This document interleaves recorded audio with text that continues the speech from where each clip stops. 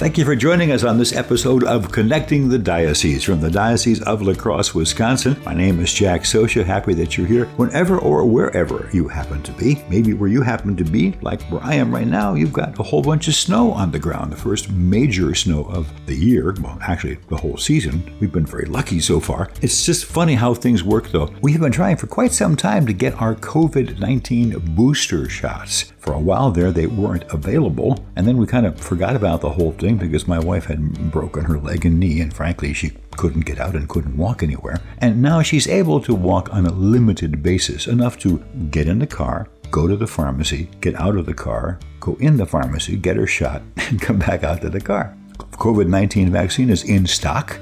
Boom, we get hit with a snowstorm. Now, it's not like we see a whole bunch of people, but the places that we do manage to get to are places where there are people who are not feeling well, hospital checkups, physical therapy, those kind of places. So we kind of wanted to get the shot. I guess we're just going to have to wait for this to literally blow over. This week you'll be hearing a very nice chat with Bishop William P. Callahan, the Bishop of the Diocese of La Crosse, on a wide range of topics, including the fact that he had cataract surgery, and it really made a huge difference. We'll give you an idea how that works. Mostly telling you those things so that there are some of you out there who want to have cataract surgery or maybe really are scared of cataract surgery. He'll tell you more about how it worked out because he's kind of was a chicken heart when it came to these kind of things, as he talks about frequently. He really doesn't like needles. But the vision improvement, nothing less than extraordinary. So we'll hear from Bishop Callahan right here on Connecting the Diocese about that and many other things right after this.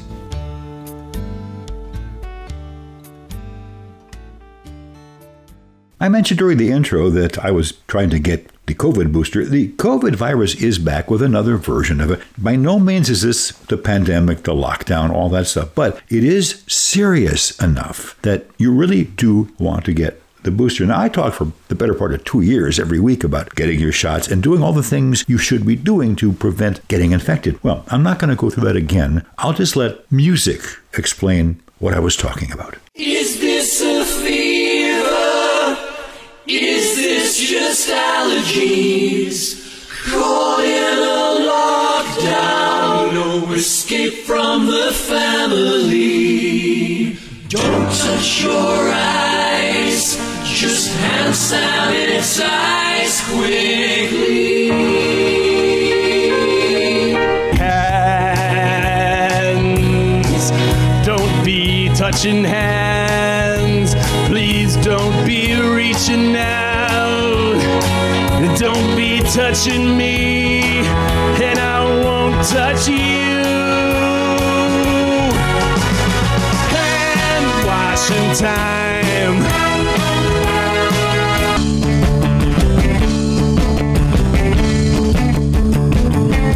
Oh yeah, you talk about something I think you'll understand. When I keep my distance, I'm gonna wash my hands. I wanna wash my hands. I wanna wash my hands. And when I wash, there's nowhere COVID can hide. Such a great feeling, even though I'm stuck inside, stuck inside.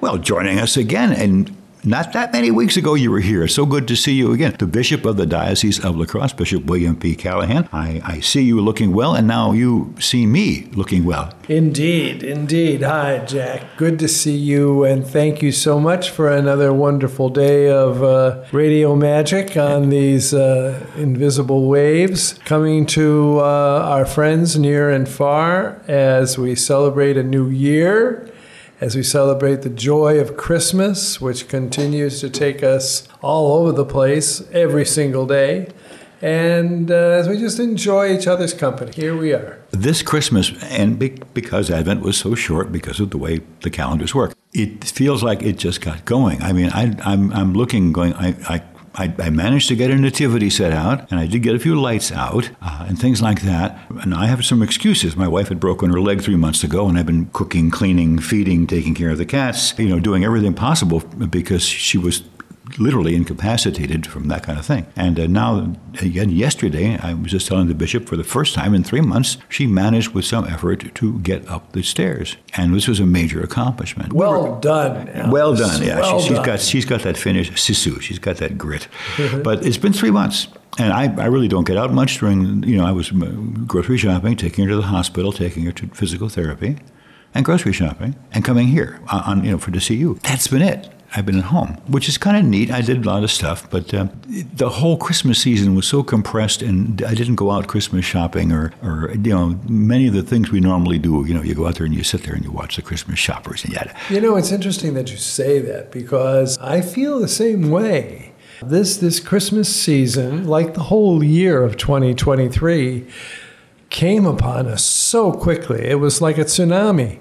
It just came right across and just rolled in and rolled right back out again, and just wreaked all kinds of whatever as we tried to hold our ground, as it were, between the wind, the rain, the snow, and the pouring surf. Yeah, and then the various other tensions going on, both domestically and foreign, with wars and politics and everything, screaming and yelling at each other, and people buying cars and discovered they can be started up by sticking a USB stick and they can be stolen. I mean, this is, and then it's amazing, isn't it? Yeah.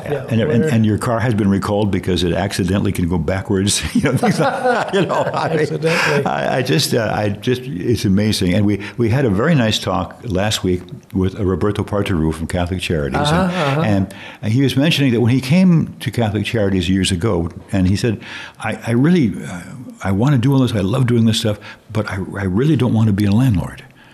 And now, because of some grants from the state and federal and other things going on, they're buying houses. Because the only way you could keep the rent from going up is to own it if you're a nonprofit and you're not greedy and you own it. So here's Roberto going, we're going to be in charge of X number of houses. He says, I said I didn't want to be a landlord. Yes. But what a wonderful thing. That's another thing I was thinking about talking about. We can mention it now. I don't know if most people, Catholic or non-Catholic, understand how many different things the church with a capital C does. It is unbelievable, the good works. Yes. And these are, I'm not just bragging about the Catholic Church, but seriously, you would be astounded.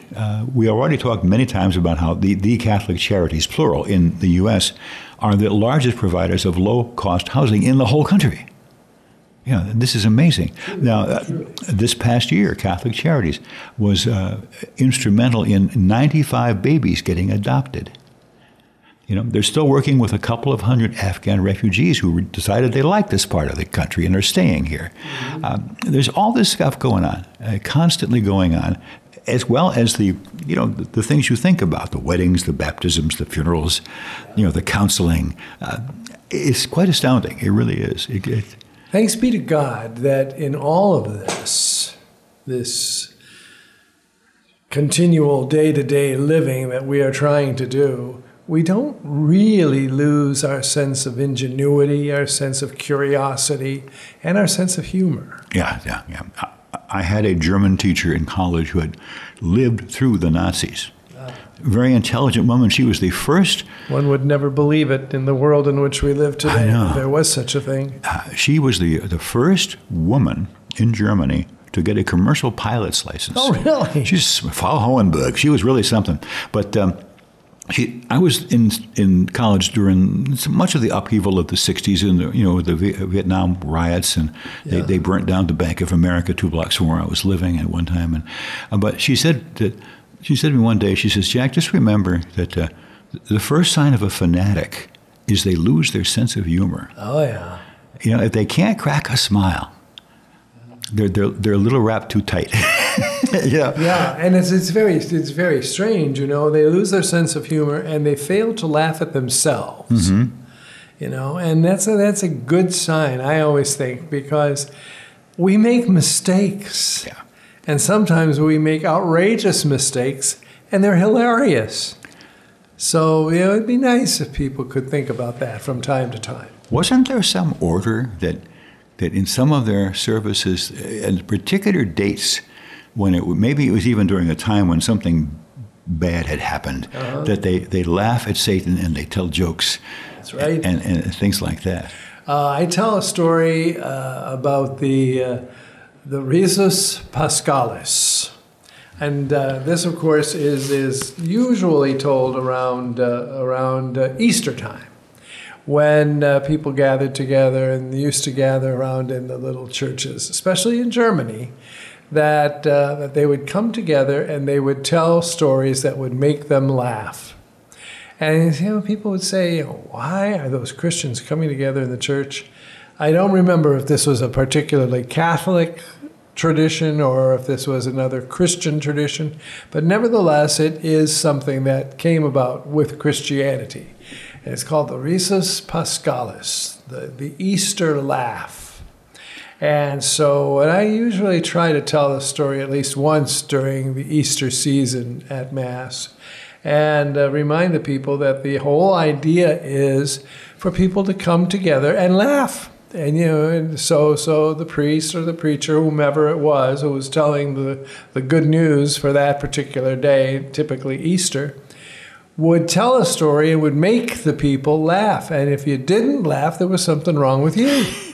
So they would tell the story, make people laugh.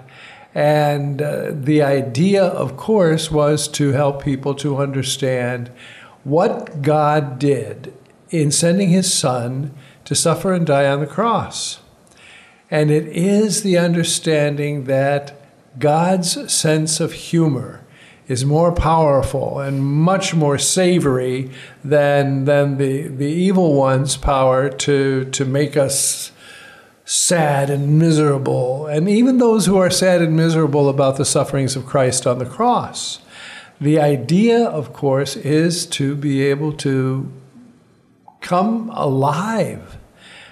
Jesus' whole suffering and death and resurrection is the ultimate joke. It is the ultimate joke. It is the way in which we come together and we do crack a smile about the way God makes the devil just kind of sizzle. And he does this whole sense of be happy. Be happy. Just think about how Jesus, God of course, but how Jesus goes to hell. He descended into hell, and on the third day he rose again from the dead. The idea of his descending into hell is to go and ridicule Satan, to make him look like the most pathetic, sorrowful goat you ever imagined. And Jesus and the devil duke it out, quite literally. And so it is an opportunity to come together and to really see just exactly what Jesus has come to do. And he has come to be able to shame Satan and to make him laugh at himself. Look how foolish you look. Look how crazy you look. Trying to make people think that you're better than me. And and it sounds so off-putting and full of pride and everything else, but it's filled with a sense of God's own love and mercy. All of these things are so astonishing. They're astonishing. They just help us to think about the fact that God's love for us undoes all the devil's chicanery, trying to pull us into a web of deceit and to mislead us and to help us to fall flat on our faces. And look what Jesus has done. He has gone to the most shameful, difficult, murderously foul death imaginable, an agony that is beyond belief. And in the midst of it, comes back alive and well and living in Nazareth or living in Rome or living in Jerusalem or wherever. And, and that devil just can't take that. So that's a good time to tell stories and to hear people laugh. And that's what he does. I'm reminded of the old Roadrunner movies with Wile E. Coyote, with the Acme dynamite, and he'd light the fuse and it would burn too fast, and boom. Oh yes, and those sorts of things would bring about. And see, we don't have anything like that anymore. We don't laugh at ourselves. We don't laugh at cartoons because cartoons are just, so beyond us. We're so sophisticated that we need much more sophisticated things. Yeah. How miserable our lives are without humor. I ran across a movie, in fact, it is on YouTube for free. I'd never heard of it before, called Rally. And it was from 1959, and it was some kind of story about the military wanted to build some kind of base in this town, and they wanted to not have it. But the point was, it starred Paul Newman doing high comedy. I mean, swinging from chandeliers and doing all kinds of, and this is Paul Newman. You never think of him doing this. No. He was always. And so Joan cerebral. Collins was also in it, and they're both acting as goofy as you can possibly imagine. And I'm going. This movie apparently did not do well. I don't know. I mean, it's on YouTube for free, which means no one cares anymore. But it was kind of like, this is the goofiest movie I have seen in a very, very long time. And of course, it was also. But it did tickle you, huh? Oh goodness, it was ridiculous. And it was, it was of course nowadays it would not be as politically correct as you would like it would be because this little town, which was pretty much all white bread, was doing a reenactment of the Pilgrims landing on Plymouth Rock, and they had people dressed up as Native Americans in the fake headdresses, and then but what happened was something happened, and the little boat they built for the Pilgrims in the lake it began to sink, and so I mean the whole thing was just crazy. It was just nuts. But sometimes you have to go back a few years, and you find some movies even from the 30s or 40s. And you find those things. I must say, you find some of the most there are things floating around things. YouTube and various places where there are public domain movies that they're so old now that no one cares. But the humor is extremely good, and in most cases quite wholesome and just funny. And it's good to have a laugh. My wife's other side of the family, not the Finnish side, the other side is Danish, and they have what they call, I guess these are different parts of the country, the gloomy Danes and the cheerful Danes. And it's got something culturally or religious something with, there are different philosophies of life, but they're actually, it's kind of like, you're from here, oh, you're one of the gloomy Danes. And fortunately, her dad was not one of the gloomy Danes. He was a very jolly fellow. But there's a lot of need for just good laughs, a good belly laugh, even if you just watch situation comedies from a number of years ago. It is just, Jackie Gleason and those kind of things. I know some have never even seen these movies or seen these shows, but they're all over on all these various services now. These streaming services have grabbed everything they can broadcast, and if they can find a way of making a buck off it, they will, which is fine. But the one thing I have repeated not only here, but to other people around town is your thing about birthdays and blowing out a candle. That's a very cheerful attitude towards a birthday, especially a person who's going to be, considerably older. And sure. I'll let you say it. Why do we blow? Gee, Bishop, why do we blow out a candle? That's one of the best things to consider. We blow out a candle simply because, and that's why a candle is, for us, a primordial symbol. It says what it means, and it means what it says. It's a sacrament in that sense, but not in the sense that it gives grace and those sorts of things. But we blow out a candle because it means you can. Mm-hmm. You have breath within you, and that breath is the breath of life. The Ruha Adonai, as our ancestors used to say, the breath of God. Yeah. And within you, that's where it comes from. When God breathes into Adam, he breathes and he makes that lump of clay turn into something human, and that's us. And we need to have that sense of God's grace and God's goodness and God's sense of humor. And so as it is, we get an opportunity to allow our life to shine, our life to accomplish what it's supposed to. And we do it every year, at least once a year when we celebrate our birthday. Mm-hmm. And we're happy to have that life within us, and we can blow out a candle with that life within us. You are alive, yeah. You are alive. Now, many years ago now, it seems like, we had you on. It was one of the more extraordinary shows because you had just come out of some serious surgery. In fact, you were still kind of drugged up. I can't tell when that. Yeah, you were back at your residence, and you were medicated. You were not high as a kite or anything like that. No. But you were definitely feeling no pain, literally, because you'd had some serious heart surgery. That's right. And we had a big discussion about that. Not just to talk about, this is my surgery. You want to see my scar? No. This was to reassure people who were soon going into the same kind of surgery. That's right. We talked about how you were scared a little bit. I was very frightened. Yeah, and that you had faith and that things would turn out okay, and if they didn't, well, you still had faith. Right. And it was a nice show.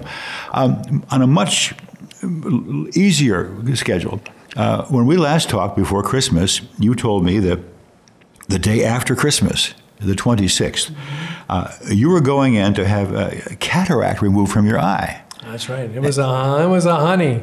Believe me, it was a honey of a cataract. And my first thought was, I'm glad you're not doing this on the day after New Year's, because we'd all have to be kind of squirming one way or another. But you had the first one done, and tell me, how was it? Oh yeah, I was a model student. I was a model patient. I was so compliant, and everything went just so well. The doctor was and I haven't told him this, but if he's as smart as I think he is, and of course he listens to Connecting the Diocese from time to time, I'm sure he would probably want to hear the fact that just before the surgery was to begin, the doctor usually comes in just to see the patient and reassure him or her that this is going to be just fine. I know what I'm doing. I've done this before, and of course he marks off where he's going to be working, because we've heard the stories about doctors who come in and remove things that shouldn't be removed and all those sorts of things. So he comes in and he made his little X marks the spot above my eyebrow, being aware of the fact that he was going to work on my right eye. Good. And so I felt reassured. At least he knew where we were going. Yeah. But as it turned out, as he left, my executive assistant is Debbie Brannon, and you know Debbie, sure. But everybody else probably doesn't know her. They run into her or see her from time to time. But at any rate, Debbie looked at me, and I had already been given the first of the hypos that are going to get you at least going into some kind of quiet state. Mm-hmm. And so she said, "Is he 16?" That's what you want to hear. And I thought to myself, well, not necessarily what I want to hear. Absolutely, I mean, this is a full-fledged medical doctor. Yeah. And he does look very, very, very young man. And so I'm all set and raring to go with my 16-year-old doctor. And he obviously knew what he was doing, because after the surgery was completed, and after he did the exam afterwards, after the surgery was completed, the next day he came in to see me at I had to come here to see him at the hospital. And sure enough, he says, well, I'm pretty happy with the way the surgery went, and everything was fine. I thought to myself, yeah, I'm glad you are. I mean, but the other thing is, he says, you're seeing with 20/20 vision out of your right eye. And I thought to myself, holy moly, is that nice? Yeah. And, it's, I don't care if he's 16 years old or 60 years old. He knows what he's doing. It made me feel very comfortable. I've got another one coming up tomorrow, as a matter of fact. Yeah. And your attitude towards it is completely different than it was. It is. Yes, it is. It's totally different. I am much, much more relaxed, much more confident. I've always had confidence in the people who do things of this sort for me. That I have my moments. I'm a little cautious about what we're going into here, and so I have my I don't know if I'm going to be too happy with this, but as I say, and I said to one of my doctors, my doctor before the heart surgery, as a matter of fact, he says, Bishop, you really got to be happy about the fact that you got to do this, but he says we want to see obviously this whole thing work out. And I said, well, doctor, if you didn't do this, what would happen? He said you'd probably die. Yeah. Whoops. And I said oh. I said, yeah, but doctor, I'd know where I'm going. and I do feel very thoughtful and reflective about the fact that faith is wonderful. Not only is faith, a balm for the soul, but faith is obviously something to think about, because you have to have confidence and you have to have faith in the fact that, this doctor knows what he's doing, and these machines and these serums and everything else, in spite of the fact that they have to be injected into our bodies with these needles. I hate that. Just hate it. And so sure enough, I tell the doctors, how many souls in purgatory I just pray for and free from purgatory, because I am offering up my pain, my suffering, and these damnable needles. So sure enough, it's quite an opportunity for me to release souls from purgatory by my suffering, by my enduring pain. And this is just a simple needle. Yeah, well, everyone's got their particular phobias, which is our blessed Lord had to deal with big old spikes going into bigger him. needles. They weren't sterilized. No. There were rats running all over the place up there on Golgotha.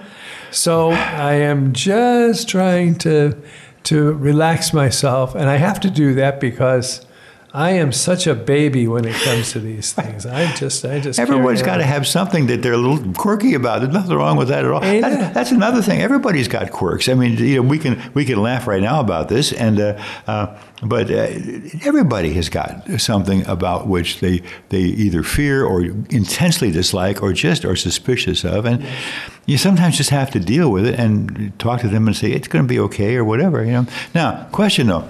When did you first realize you could see better? Actually, I think I started to feel better about what I could see when we left the hospital in Sparta, because they do these eye operations and ophthalmic surgery. They do those in Sparta. And so sure enough, when we left, I had these wraparound sunglasses. These really looked like something out of, 2001. When it was modern. Yes, Space Odyssey. But nevertheless, I was able to see better then. And I did. I held up my hand up against my left eye, and the right eye was securely covered with a plastic shield. And sure enough, even with all that, I was able to see better. So and then I remembered all the stories about people who told me, "Oh, you won't regret this at all, Bishop. It's just wonderful. You'll start to see immediately." And so among them, of course, were my sisters and my brother and dear friends who have gone through this, who are much older than I, and have just, gone through it and said, Yeah, this is the way. Yeah. And you said coming in here that you keep reaching for your glasses and realizing you don't need them. I don't need them. Well, wait when your both eyes are 20. Oh, yeah. Isn't that the truth? We mentioned this partly because it's mildly entertaining to hear our bishop talking about his surgery. Where does it hurt, Bishop? But no. Only when I laugh. Yeah. But seriously, we do this in part because I can guarantee you there's someone out there who is either thinking about having the same surgery done or has got it scheduled or is saying, I'm really having a hard time seeing, I don't know what I'm going to do. And this can be a little bit of aid and comfort to those people. Yes. To their spouses or to their kids who are worried about how grandpa's going to go through this. Yeah. That kind of thing. It's just good to hear. And and that's so true, because the first time that I realized how really difficult it was to see, and the doctors told me, you're pretty close to blind in your right eye. Oh, my. And I realized that when I celebrated confirmation at St. Pat's in Sparta, and Father Eric, who is there, who is the pastor of the parish, and I asked Eric, I said, stand by me close because I can't see the missal. Yeah. And thanks be to God that there were pieces of it that I have committed to memory. And I said, you stay by me because just in case I'll point to you and you take over. Yeah. And just make sure that we're not going to that I'm not going to embarrass myself as the diocesan bishop, and I don't want to embarrass the church. Yeah. Because if I can't see and I'm saying things up there and I'm making it up as I go along, this is a crazy thing. Yeah, but that's great. And I think that again, it's a performance thing. Also, I mean, you'll be able to stand back, open the book, and read it. Yes. Now, you see, I don't have very good vision at all, and if I had to read that book, I'd have to bury my nose in it. And, yes. So it's a tricky thing. And but again, this way, there's somebody out there who's going to be going through this maybe the same day you are. Yes. Who knows? But or else they're just considering doing it, and here you are. The most, not pleased about going through procedures in the world person, and you're saying, gang, this worked out really good. Yes. And so that's one of the reasons why we have you on for all kinds of reasons. But also the idea that just like every other priest, you have experience in all different ways, and you never can tell when some experience you have had will be of use to helping, say, a parishioner or a listener. Sure hope so. Yeah. We talked last week at the end, or I finished up the show for the year saying, if you've got some concerns, some problems, some questions, some doubts, whatever the case may be, talk to your local priest. Yes, please. There's nothing you can say to them they haven't heard. Yes. And even if they are 16 or look that way.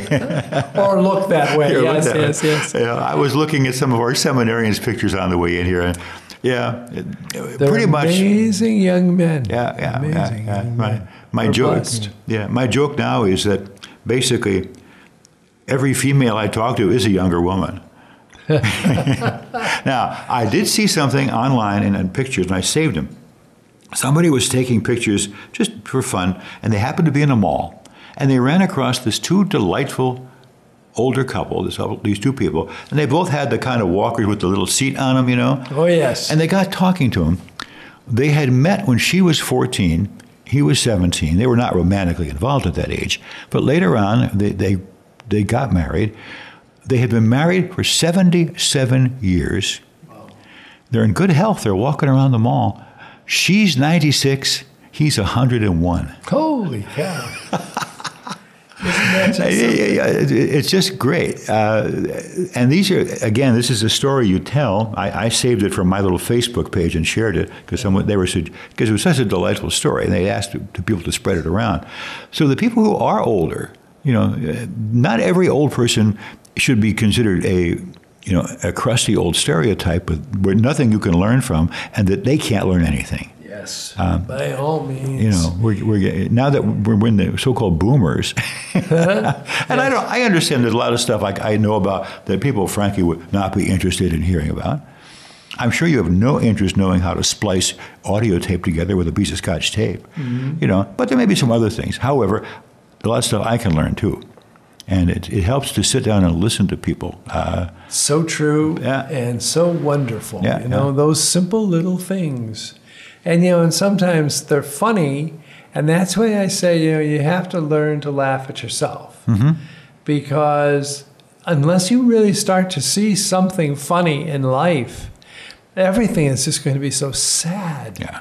And it's particularly odious to have to deal with the fact that I can't be happy about anything. Yeah, yeah. And there are people like that out there. I mean, you know, sometimes you just need to, you know, come and speak to a priest.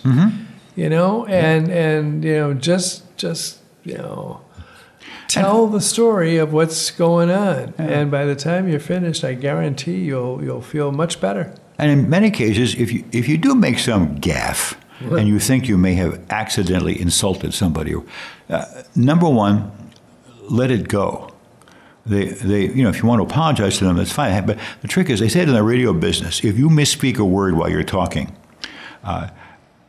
don't go back and say, "Oh, I just misspoke that." Just keep going, because the average person didn't even hear it. Right. The fact of the matter is, they aren't listening to you that carefully. You know, it's not that important to them. But you don't be, you know, gnashing your teeth over every little thing that maybe I should have said it differently. Yeah. And remember, you're not that important. Yeah, that's true. You know, I mean, you know, so many times, you know, we really get sad because we start to come back, and instead of laughing at, you know, what we may have done that might have been funny, we get very serious and very protective of ourselves and defensive. And sometimes those sorts of things go out and create some difficulties. Yeah, yeah. You don't have to point out your stupidity. Most people know it. No, obviously not. But it's just what it is. If you can laugh at yourself, people will not laugh at you. That's right. You know, and if you cannot laugh at other people, they'll probably like you a lot better. You know, but yeah, it's a good start for the new year. We make resolutions of different kinds, and this is going to be a challenging year. Because of all the internal politics going on, and people, they keep talking about how much divisiveness there is. Well, you know, yeah, there is, but I also see people getting along just fine and helping out each other of different races and different this and different that. You know, in our little town, they had a restaurant that did not do well about 4 years ago. They just had a bad plan, and that restaurant remained empty for 3 years, right in the middle of Main Street. And a very nice woman of Hispanic origin, born in this country, who happens to have another well-run restaurant elsewhere in the state, has built a restaurant in this town. And so it's open for the first time in 3 years. People are lining up to get into it. And, you know, she took a big risk, opening a restaurant at a time when post-COVID restaurants have been falling apart. And yet this person has nothing culturally in common with this Norwegian town. So here's a person, you would have thought that a local would have tried to open up something, who knows the town, knows the people. This person saw an opportunity. They have very good food, and it's great. It's turning out really fine. Praise God. But we have to do this with everybody now. Just because the person doesn't look like you, doesn't have the same accent you have, doesn't mean they aren't going to work hard and all these things. Yeah, people will surprise you. Yes. People will surprise you. Yeah, yeah. I was laughing at the joke about, I don't know who was saying it, and it was kind of a sarcastic, semi-political thing. He says, I can't understand how people are worried about incoming people to this country who, in one breath, they say they're going to stay on welfare and they're lazy, and they're also going to take all our jobs. Think about that. Yeah. You know. There are so many ways in which we can amuse ourselves. Yeah. And, you know, and thanks be to God, if we listen sometimes to how we speak or misspeak, we can at least make ourselves happy. Yeah, and that's a good thing. And you have an international group of priests. Yeah. Oh. And they bring flavor to all of it. There was one priest, I won't mention who he is because this is a number of years ago, who went to a parish that was a small town. It was kind of financially struggling at the time, which happens. Some parishes flourish, some of them don't. And he had pig roasts, and he had all these things. And within a year and a half, the place was completely out of the red and well into the black. You know, he came from a long way away. But he saw something he knew how to fix, and he did. And so each of these priests has all kinds of talents. Yes. And they may bring some of their culture. It may have influenced some of the food that they have, things like that. But what a joy. What a blessing Yeah. that is, too. Yeah. And for us to see it and realize, man, there's something about everyone. Yeah. And if you just look, you'll find it. Yeah. You'll see I it. think our much younger generation than us is a lot more internationally ecumenical. I may want to use the word. Yes, I do. In my family, the kids, you know, they go on Easter break. They're not going to Mexico. They're going to Vietnam. Partly because it's actually as cheap, if not cheaper. It's amazing that they're doing all this stuff. They're traveling all over. They're much more worldwide in their views. I unfortunately have not been able to get out of this country very much at all. One of my things is I was going to travel a lot, but I didn't do it. I've seen almost every corner of this country, and I sure appreciate that because there's a lot in this country to see. Boy, I'll tell you, there's some great places. I've been East Coast, West Coast, North, South. I've been, crazy almost everywhere, especially in the radio business. And it's wonderful stuff, wonderful people no matter where you go. There's some really delightful people. But these folks who get to go to these other places, I must admit I'm a little jealous. Yeah. And I think I told you one relative on my wife's side, he was a preemie. I think he weighed 16 ounces when he was born. Oh, my. He's a very little, but he is a fireball. He got his law degree a semester early, and he was able to pass the bars because it hadn't shut down for COVID, where the other guys who were a semester later had to wait. He has been bugging the State Department for 4 years about becoming to work at an embassy.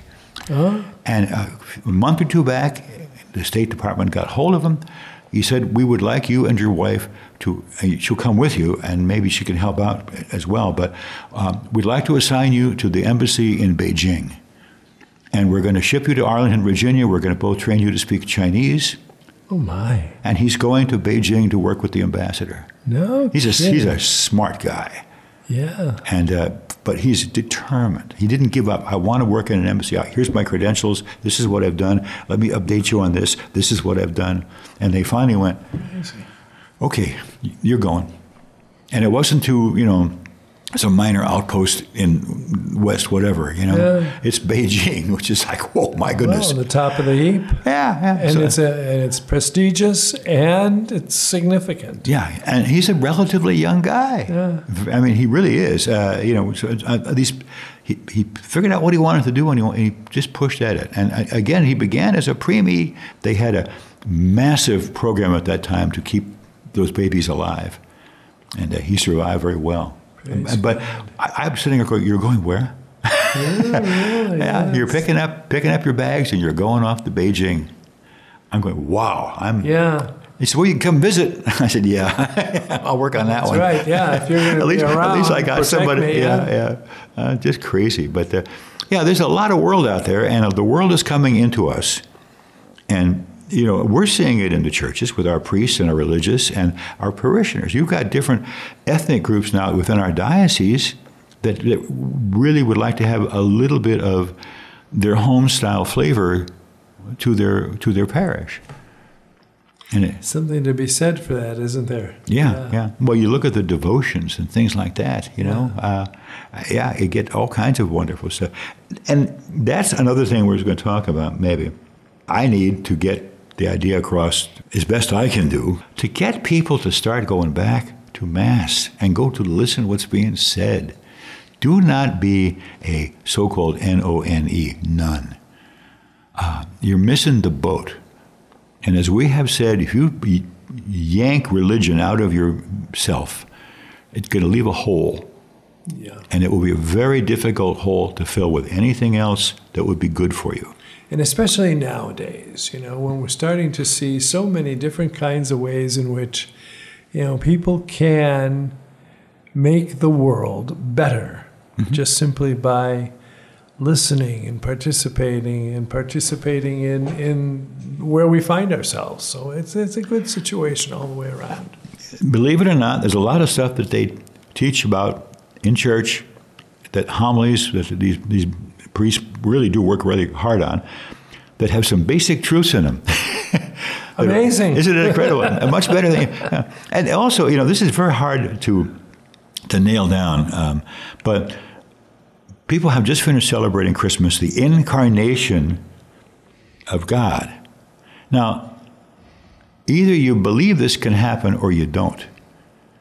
And there is very good evidence that people can and are being touched by God all the time. You can't celebrate this stuff and then just put it away in the box till next year with the old ornaments. It doesn't work that way. It doesn't translate. Yeah. Christmas cannot just simply be celebrated into a box and out of a box. Yeah. And sometimes I think we're so narrow-minded, and that's it. Just doesn't make sense. Yeah. So we really do need to expand our horizons a little bit. And if you can dial back all the distractions for a little bit more. The church has got this thing that a person is perfectly capable of having what I think they call a personal revelation, an experience of being touched by God. And they said, there's nothing wrong with that happening to you. You're not crazy. You're not necessarily a saint, but you're okay. Yeah. What they don't want you to do is to try to make up your own religion out of it, to promulgate it. Yes. That was a gift to you, not a signature from God that you want to have, the Church of Fred. Because we have this big church already that has been working on these things for 2,000 years and knows more than you do and has taken missteps and has corrected and done all kinds of things. And do not reinvent the wheel, because you will go off the road. And we really do have a lot of folks trying to do that. Yeah. And maybe even a few Freds out there, too. Yeah. Trying to invent something that is self-involving and self-absorbed so many times. Yeah. We find ourselves just lost in ourselves. I think the idea of getting lost in the wonder is fine. I don't have any great revelations of personal things, but on occasion I sure have felt like God was watching out for me. Oh, yes. Big time. But I certainly have nothing that I would say, well, I know more about this than, And also, you really have a real hard time improving on the Sermon on the Mount, not to mention the Ten Commandments. Yes. It's all sitting here in these churches. It's in these books that are legitimately reviewed by the church, in discussion groups, in RCIA, in book clubs, in a chat with a priest, in a chat with a deacon, in a chat with a religious. You just have to kind of open your mind up and declutter and kind of just forget about the worst news story you ever read here or there, because there's worse news story about everything. If we stopped driving cars for everyone that's been recalled, we would be riding donkeys, basically. We may very well be. Yeah. With the electric car. I love the idea of being very efficient with a car, but working with computers and cameras for all these years, I don't trust batteries. No. I had a 1986 Chevy Sprint made by Suzuki in Japan, 3-cylinder engine, 1 liter, which is a small little engine, 3 cylinders, 5-speed stick, hatchback, 86. It got 55 miles to the gallon. And I was just asking somebody, why don't they just make this car again? And they said, well, there's no profit in it. You know, they much rather make a big truck because it's going to cost you more.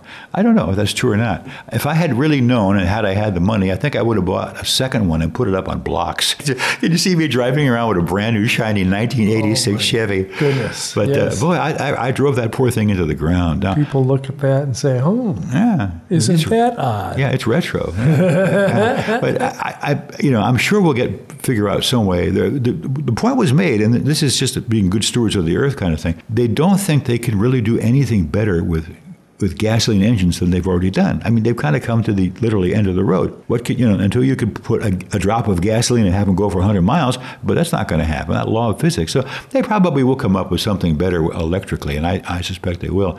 But boy, the batteries. I mean, I've got laptops that are 3 years old, and the batteries are half dead. Mm-hmm. And the only reason it works on the International Space Station is because they got these big solar panels that are the size of football fields, keeping them charged. So I don't know what they're going to do about that. But we can do little things. We can drive less. You were, no doubt, in the middle of it in the early 70s during the Arab oil embargo. Yes. When we were told to drive 55 miles an hour, plan our trips, and drive a lot less. And in a matter of a couple of weeks, the American public cut back so far in gasoline consumption that it scared the heck out of the Arab oil cartel, and they gave it up. We can combine our thoughts and do that today on almost anything you can imagine. That's true, isn't it? Yeah. And what a wonderful thing. And that wasn't all that long ago. No. And if we have progressed so far and have been able to talk intelligently about our progress. Yeah. Well, that's good. The USCCB, your local parish, our Pope, are always putting out propositions of things we can do to make things better. And all we have to do is listen to them and say, well, okay, let's give that a try. But I think people get bogged down with negativity very heavily. Mm-hmm. And so we're trying to start off 2024 with, hey, that eye surgery worked.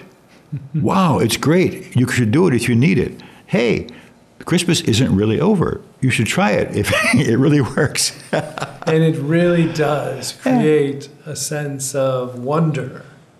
And isn't that what we really do need in the world in which we live? Yeah. A sense of wonder and awe.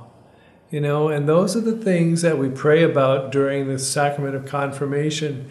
When the bishop prays and extends his hands over those to be confirmed, mm-hmm.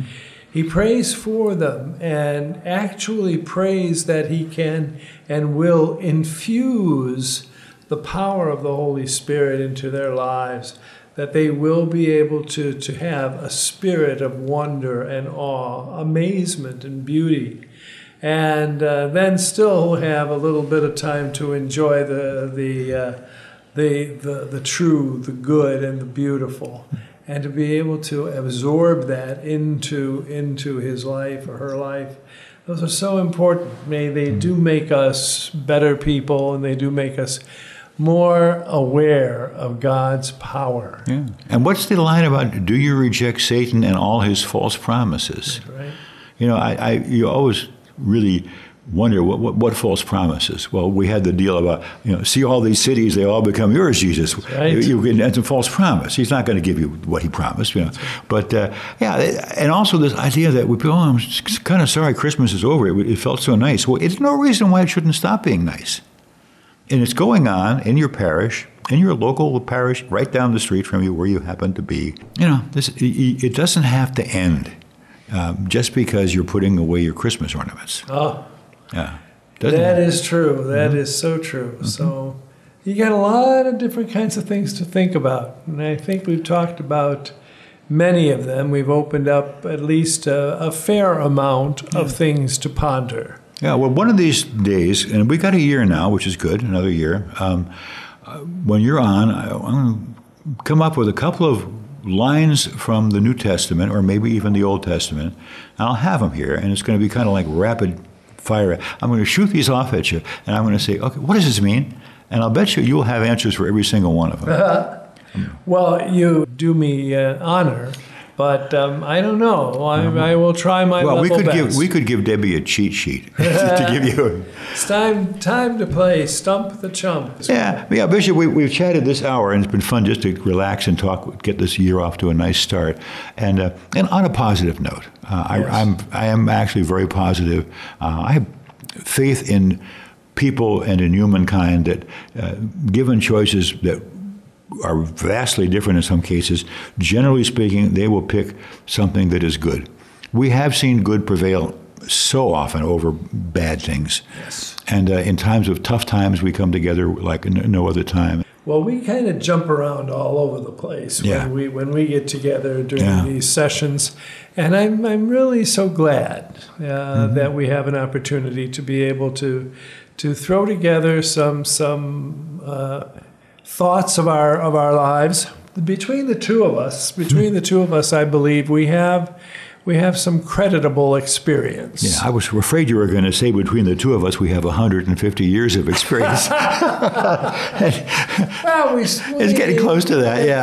It's getting close to that. But can you leave us with a prayer and a blessing for this new year, for all the folks listening? By all means, and I'd be honored to do so. Yes. Almighty God, how wonderful is your work throughout the world. How glorious your ability to help us ponder your life among us and to help us to realize how you call us to understand you and know you. Thank you, Lord. Thank you for the gifts that we have. And we praise you because we realize that in our lives we are just getting started.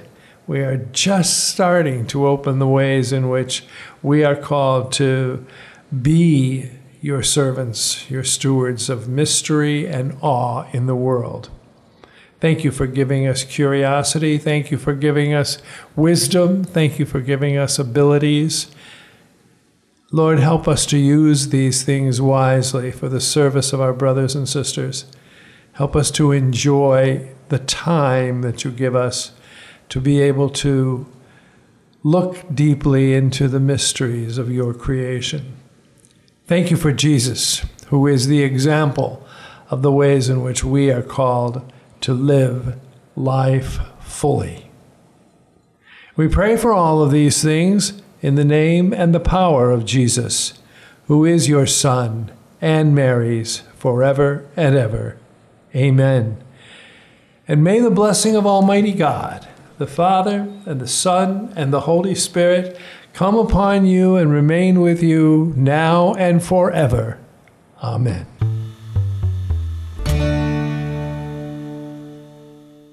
In reviewing this show before we went on the air with it, I was impressed with the idea of how much the church, with a capital C, is interested in your well-being. Not just your spiritual well-being, although that's a very big part of it, but also your general health, whether you have a roof over your head, whether you have food in your refrigerator, whether you have help with other needs, addictions, debt problems, whatever. The church tries to help in so many different ways. They support shelters. They support Catholic charities. They try to find housing for people in need. They try to make sure that people's health needs are met and that people in crisis are dealt with. The idea is to treat you as the whole person that you are. And as Bishop Callahan has frequently said, no one is disposable. If the people of the church, and that is all of us, can help each other out in need, then people will have more time to reflect upon all the things that Bishop Callahan was talking about. We keep saying, all this is in front of you, all this teaching is available, all these good thoughts are available, all these ideas as to how you can be a better person and how you can be a better person to others and help them be better people, how we can all come together for the greater good of humanity and of all of our souls. A good way to see what is available to help you in all kinds of different ways is to go to the diocesan website. In the case of La Crosse, it's diolc.org. diolc.org. Spend some time looking at what's available, the links to the various services that are going on, everything from adoption to Catholic charities to help with finances, and of course, more importantly, to deal with you if you have a big spiritual need. There's also a prayer request area as well. DIOLC.org. Again, DIOLC.org. So much to be discovered when you go to the official website of the Diocese of La Crosse, Wisconsin. Jack Socia here with you on Connecting the Diocese. We are just flat out of time, so I will see you again next week. Don't forget, all these shows are also archived at the diocesan website, diolc.org/connecting. I'll catch you next week. Again, thanks so much for listening.